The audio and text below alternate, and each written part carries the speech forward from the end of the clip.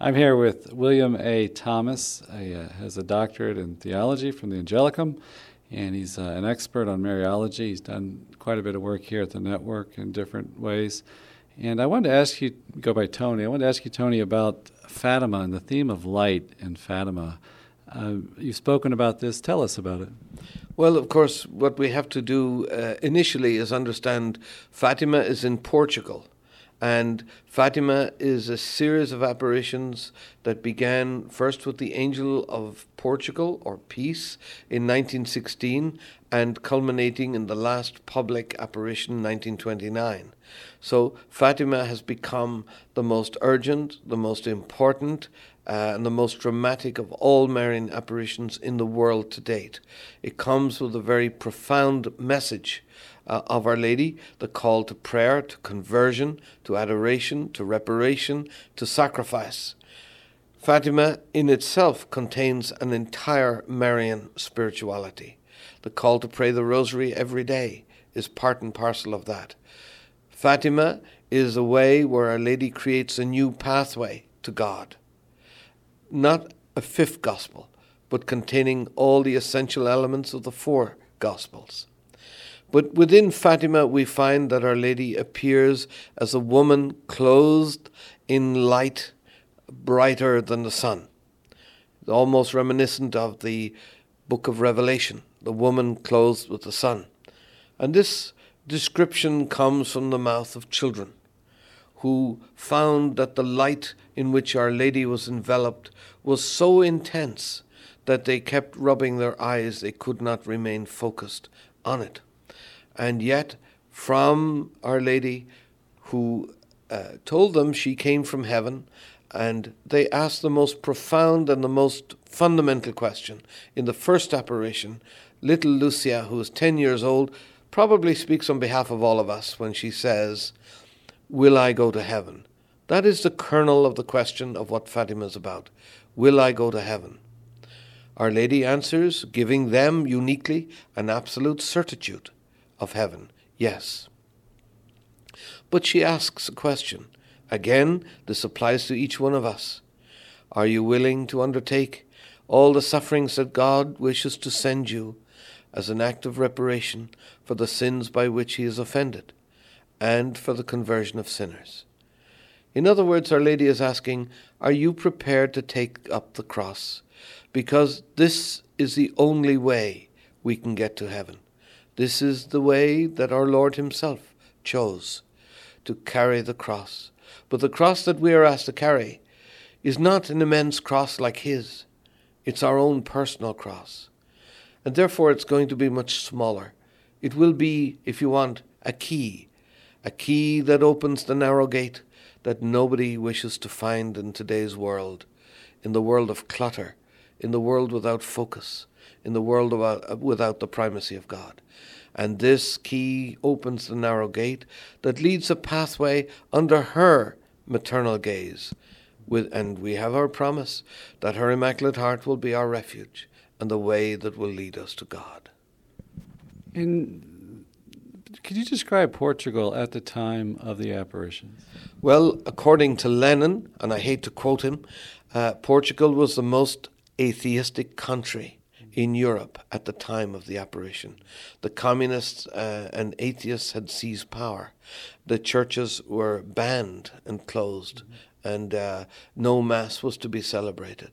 And yet, in the middle of all this, Our Lady comes in light, and the light extends from her hands into the children, enabling them, empowering them, infusing them with the love and knowledge of God. So they begin to understand the value of sacrifice, the notion of eternity, the necessity of prayer, the value of love. And in all of this, they become the youngest child saints that the world has known, the non-martyred saints. And because of them and their prophetic dimension, Fatima has become a light shining on world history in order that we do not despair. And the world today despairs. It despairs because they no longer know God. They no longer know where they're going. and yet their soul desires to know him. Their soul longs to hear that they are loved, because we're not here forever. We're here on a journey, a pilgrim journey, and we're facing eternity. And where is that eternity? Is it going to be heaven or somewhere else? And the only other place is hell.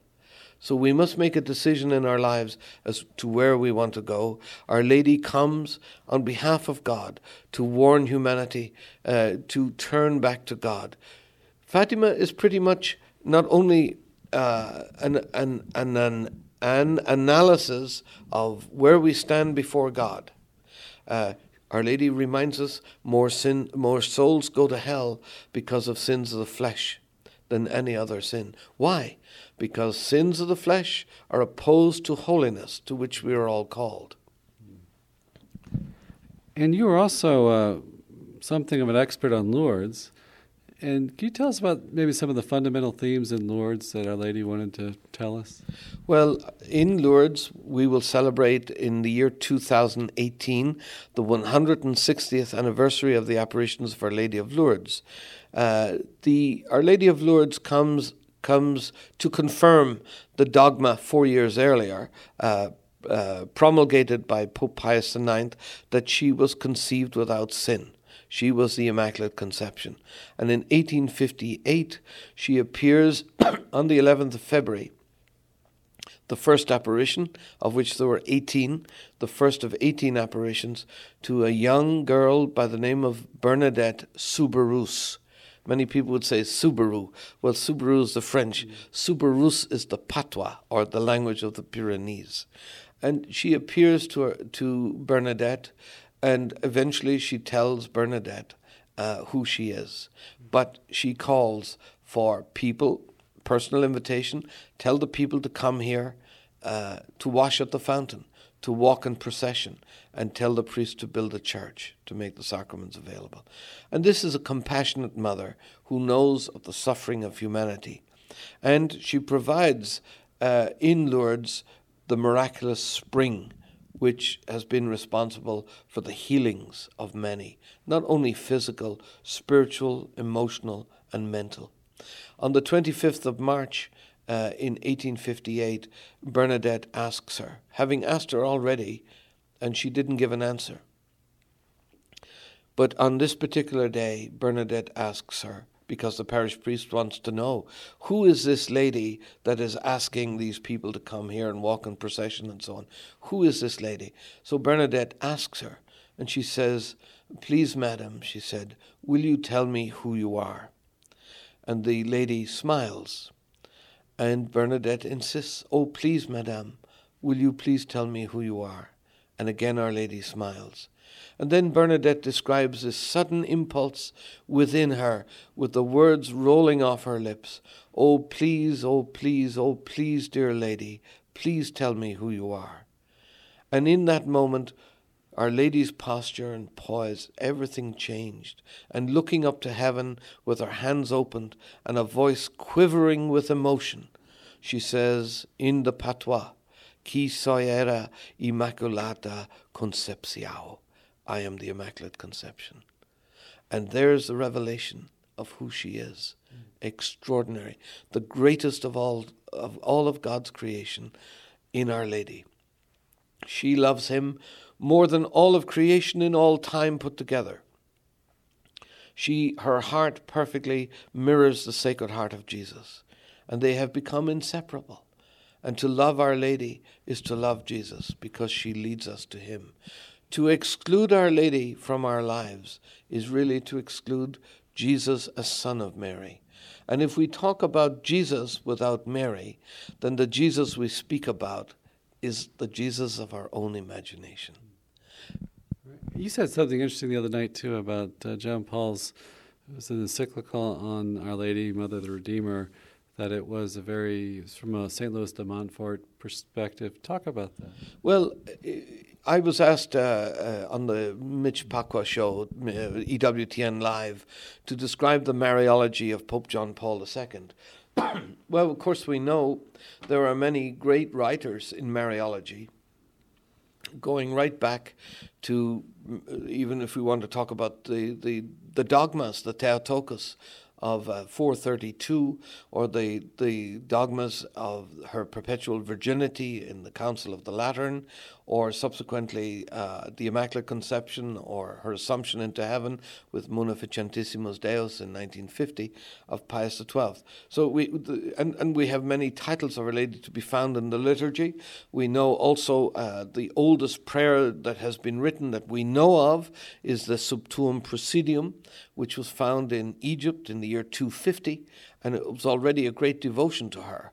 But when it comes to John Paul, he doesn't go back to the medieval Mariologists like Suarez or Bellarmine or some of these, because their Mariology can be understood as highly academic and very arid, dry.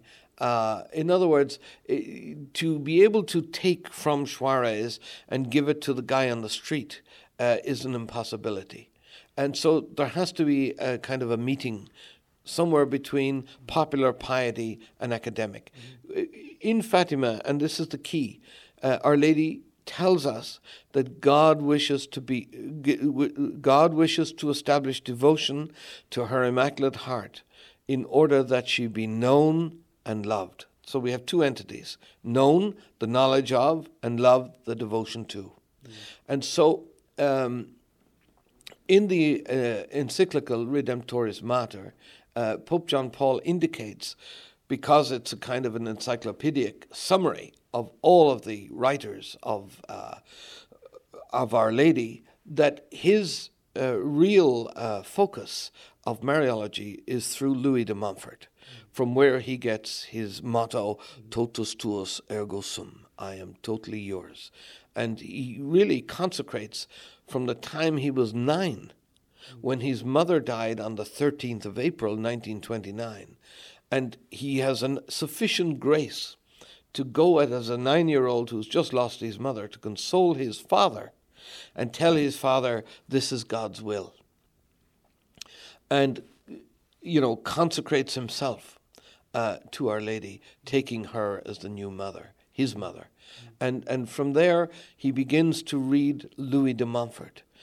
And he doesn't get it the first time. He admits himself he had to read it 3 times before he realizes this is a wonderful work in Mariology. It's a compendium of the life of Mary, on the devotion to Mary, true devotion to Mary, as opposed to the false devotions that exist today. Is it 431 or 432 for Theotokos? 432. What's 431? Wasn't there something in... Probably the Super Bowl in Texas. I don't know. Okay. It may very well have been 431, but I know that St. Patrick is supposed to have come to Ireland in 432. So maybe at this moment of having a flu, I may have confused it. But I do think it was 432. And you said about John Paul, I remember you told us one time about his personal devotion, that as Pope, he had a place he'd go to pray in the country at a cave. Tell us about that. Well, the night he was elected Pope, which was the 16th of October, 1978, and very much like Pope Benedict, who did the identical thing, he slipped away to 40 miles away from Rome to a place called Mentorella. And there you find the sanctuary run by the Polish priests for the last 120 years, where there's a beautiful image or statue of Our Lady of Grace. It's near Tivoli, but it's very high up in the mountains. And he would like to sneak out of the Vatican to go there to pray because of its silence.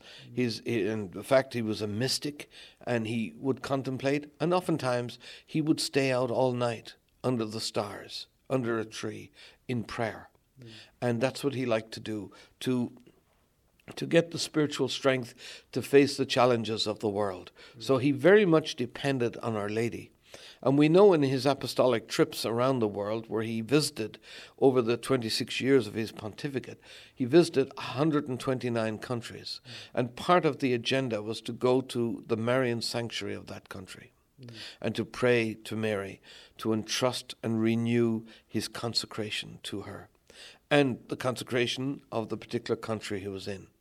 And we know, of course, from the 25th of March 1984, he consecrated the entire world, including Russia, which he did in pectore, to the Immaculate Heart of Mary, according to the requirements of the consecration, and confirmed by Sister Lucia the following day in a phone call with him. It was done according to the requirements that Our Lady had stipulated.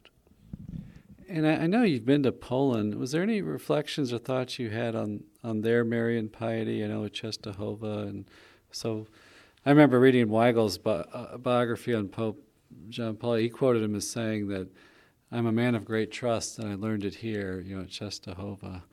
But tell us about that Polish piety.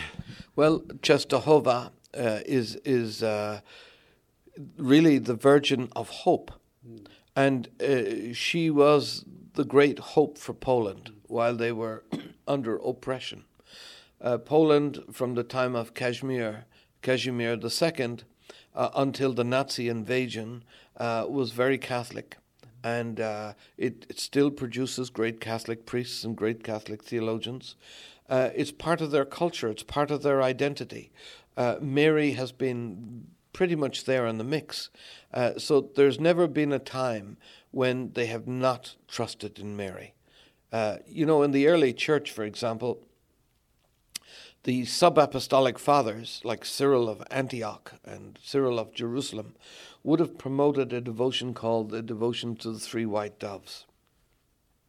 The three white doves were devotion to the Holy Eucharist, devotion to the Blessed Virgin Mary, and devotion to the Holy Father. And if you really want to have a good Catholic mind and a good Catholic heart, then they have to be the essential devotions that you have. And they are the devotions of Poland. And that's what makes them very much Catholic. Now, you're from Ireland, grew up in Ireland. Tell us about Our Lady of Knock. Well, we have a Marian sanctuary in Ireland, and most countries do. Like in England, you have Walsingham. And here in the United States, you have Our Lady of Good Help up in Green Bay Diocese in a place called Champion, Wisconsin. Our Lady of Knock comes in an apparition that lasted several hours on the 21st of August, the Vigil of the Queenship of Mary on the 22nd, in 1879. And she appears there in a static apparition, along with Saint Joseph and the Lamb, the altar, and the angels, and more than likely Saint Patrick, and was witnessed by about 15 people. So we have the testimonies of those 15 people. It has become Ireland's national shrine, and it's open year-round. It attracts pilgrims who go there. Recently, they have refurbished the basilica. We only have 2 basilicas in Ireland, which is a travesty in itself. One of them is Knock, and the other is St. Patrick's Purgatory, where people go to purgatory for a couple of days. And as far as I know, it's the only place of purgatory on the planet. That's Loch Derg? Correct, Loch Derg. Well worth a visit if you feel that you need to do penance. When I went there, I went to write about it, so I insisted on a double bed and 4 square meals a day. But people who go there penitentially, and they don't eat for the day before they go. They remove their shoes, and they don't sleep that night. They spend the whole night in prayer, followed by black tea and dry toast. And then they're allowed to leave. But that's their penance. Yeah. How would you describe the Marian devotion, traditional Marian devotion of Ireland? Well, it's very much similar to the Marian devotion of Poland.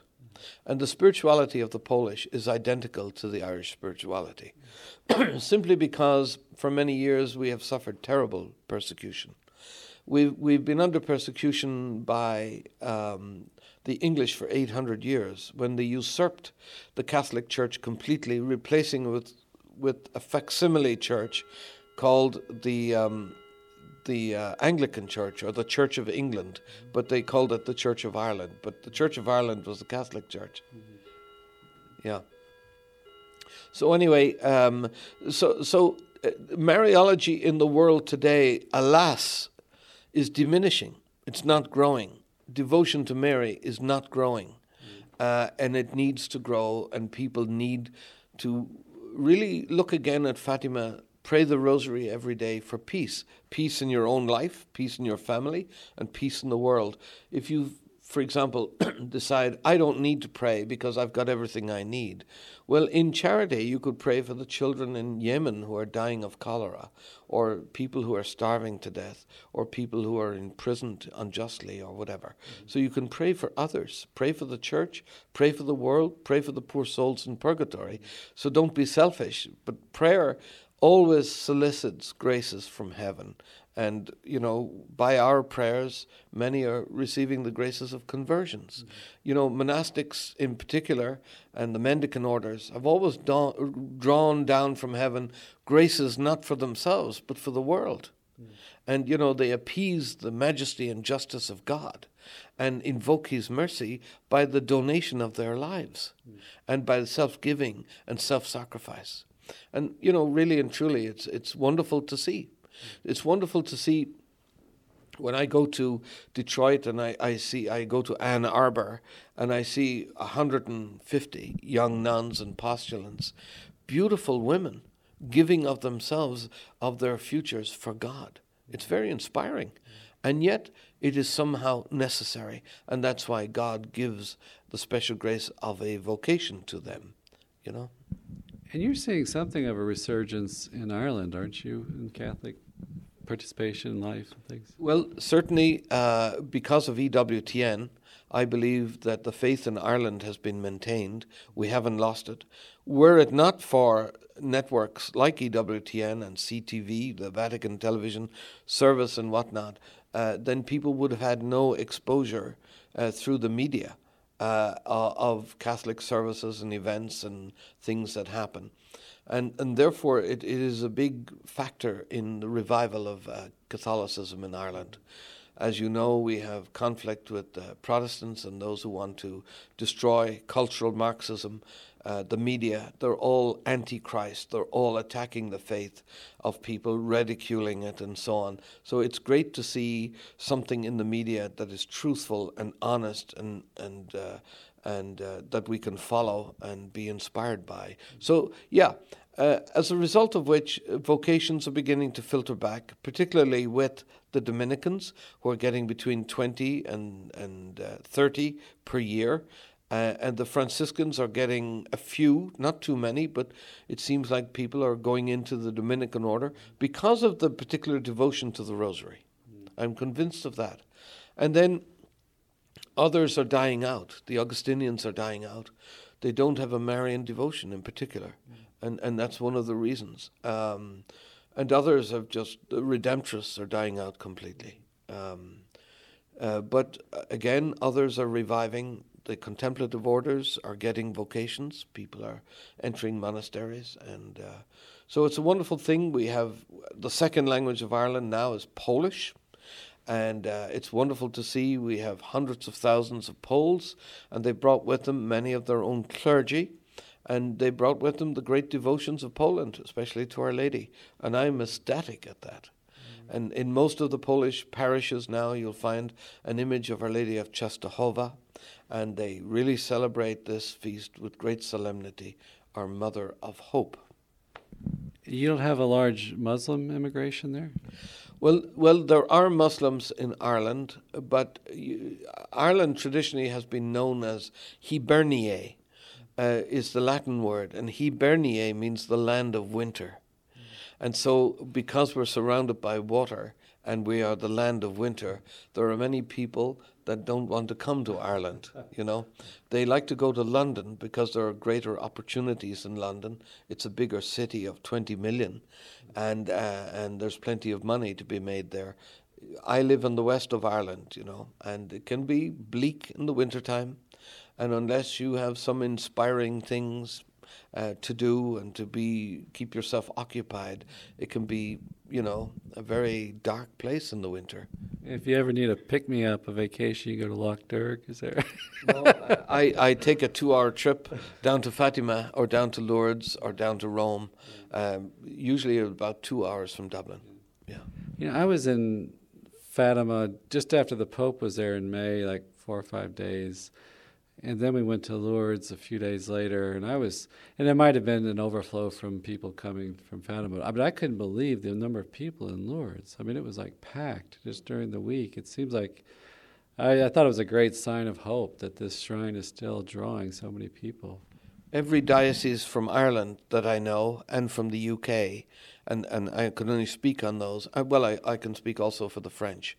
Every diocese that I know in Europe sends pilgrims between April and October to Lourdes. And in that short time, 7 million people converge on Lourdes every year. And they come, the healthy come, the young people come, the sick come. They come on ambulance trains, they come on special flights, and they, Brancardier or Hospitalité Notre-Dame de Lourdes, assist. So anybody who wants to come to Lourdes, you have a personal invitation from Our Lady who says, tell the people to come here. And so that applies. Can you tell us, I think you were mentioning to us the other night, outside the papal apartments, John Paul had put this portrait of Our Lady. I forgot what they call it. Then in Rome, you see on the outside of buildings like a tile mosaic. Yeah. Yes. Can you tell us about the one he had installed? I think it was after he was shot and recovered. Well, at a general audience, a student from the North American College had mentioned to the Pope that in all of St. Peter's Square, there was no image of Our Lady. And it felt void and barren and desolate without her. And he picked up on that and used Our Lady, Help of Christians, with his motif underneath, Totus Tuus, and placed it on the wall of the side of the Apostolic Palace overlooking St. Peter's Square. And it remains there now until the end of the world. And was there also some connection with Our Lady as Mother of the Church with that image that you know of, or? She's the mother and child rather than the mother on her own. Okay. And so, I mean, Our Lady, under whatever title she is the mother of the Church. Right. And that's part of the ecclesiological aspect of Mariology, to look at her, as we know from Lumen Gentium, chapter 8, that she was proclaimed in the Second Vatican Council to be the mother of the Church, but it was always held, even from the time of St. Ambrose, that she was the mother of the Church. So the Church takes its time in these proclamations and definitions, but eventually we get there, Yeah. And I read, like, during Vatican II, I don't know if it was between the third and fourth session, the bishops asked Paul VI to make a statement about her being mother of the Church. Kind of just put a little force behind it. And are you familiar with that? Yeah, well, there are always requests, even to today. There are many requests that go to Rome to proclaim another dogma, for example, the Co-Redemptrix. But the problem is that many of these people who ask for another dogma or another definition don't know the first four. The Mother of God, they don't know what that means, Theotokos.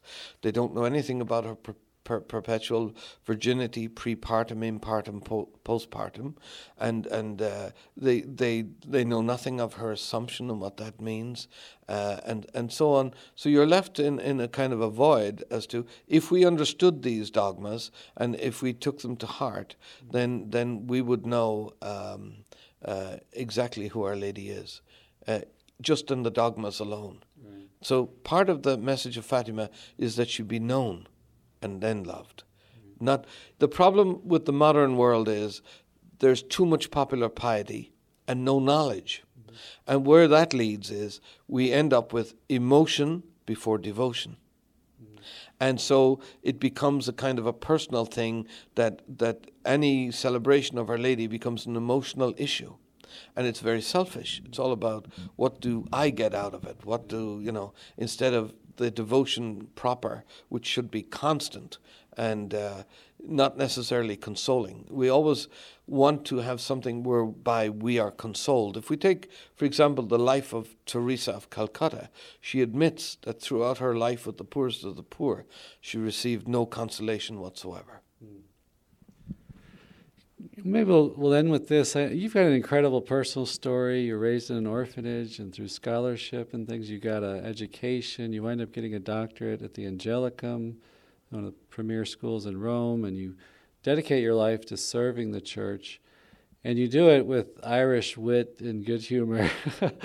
And I love that about the church, that it just brings together all these different peoples, and it's a place of great comedy at times, and maybe tragedy, sadly. But tell us about, I don't know, just surviving some of the fallenness in the church and keeping a good humor about it. Well, I think humor comes from God.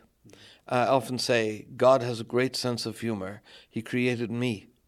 And, I think that you have to have a sense of humor. You have to have an ability to play on words, because there is a battle of good and evil taking place in the world today. And if we allow ourselves to be crushed by the evil events, the mass murders, the wars, and all of that, we probably would never get out of bed. But we are children of light. We are children of hope. And we hope in greater days and better things and divine intervention in our lives. The grace is given. And if we say our fiat to God and entrust our lives to Him, then He makes everything happen. As Congar would say, nothing happens by accident. Everything happens by divine providence. It's because God wants it to happen. And so I very much believe in that. It's part of my life. And my fiat is completely yes to God. No matter what suffering may come along, I take it on the chin. And whatever doors are opened, I would accept. If a good bishop came along to me as a single man and said, I want you to be a priest in my diocese, I would see that as a sign. And but it never happened. So the thing of it is, or the religious life, nobody ever asked me. You know, I was often fascinated by Fulton Sheen, who would ask people, would you like to be a Catholic? And I think in every occasion he said yes. They said yes to him. The other day I was up at Cullman Abbey in Alabama, and there was a lady there sitting at a table with her rosary beads in her hand. And I said to her, pray one for me, please. Mm-hmm. And she said, I will. Mm-hmm. And then she said, I've been praying the rosary for 10 years. And I said, oh, that's wonderful. And so I said, you have a devotion to Our Lady? She said, yes, but I feel guilty about it. I said, why? And she said, I'm not a Catholic, I'm a Protestant. And I said to her, well, you ought to be a Catholic. And when I come back here next year, I want you to be a Catholic. And she said, how can that be possible? I said, you go and ask Brother Christopher to help you to become a Catholic and to have the fullness of the sacramental life. And your journey to heaven will be made much easier. And that's a good note to end on. Thanks so much for chatting with us, Tony.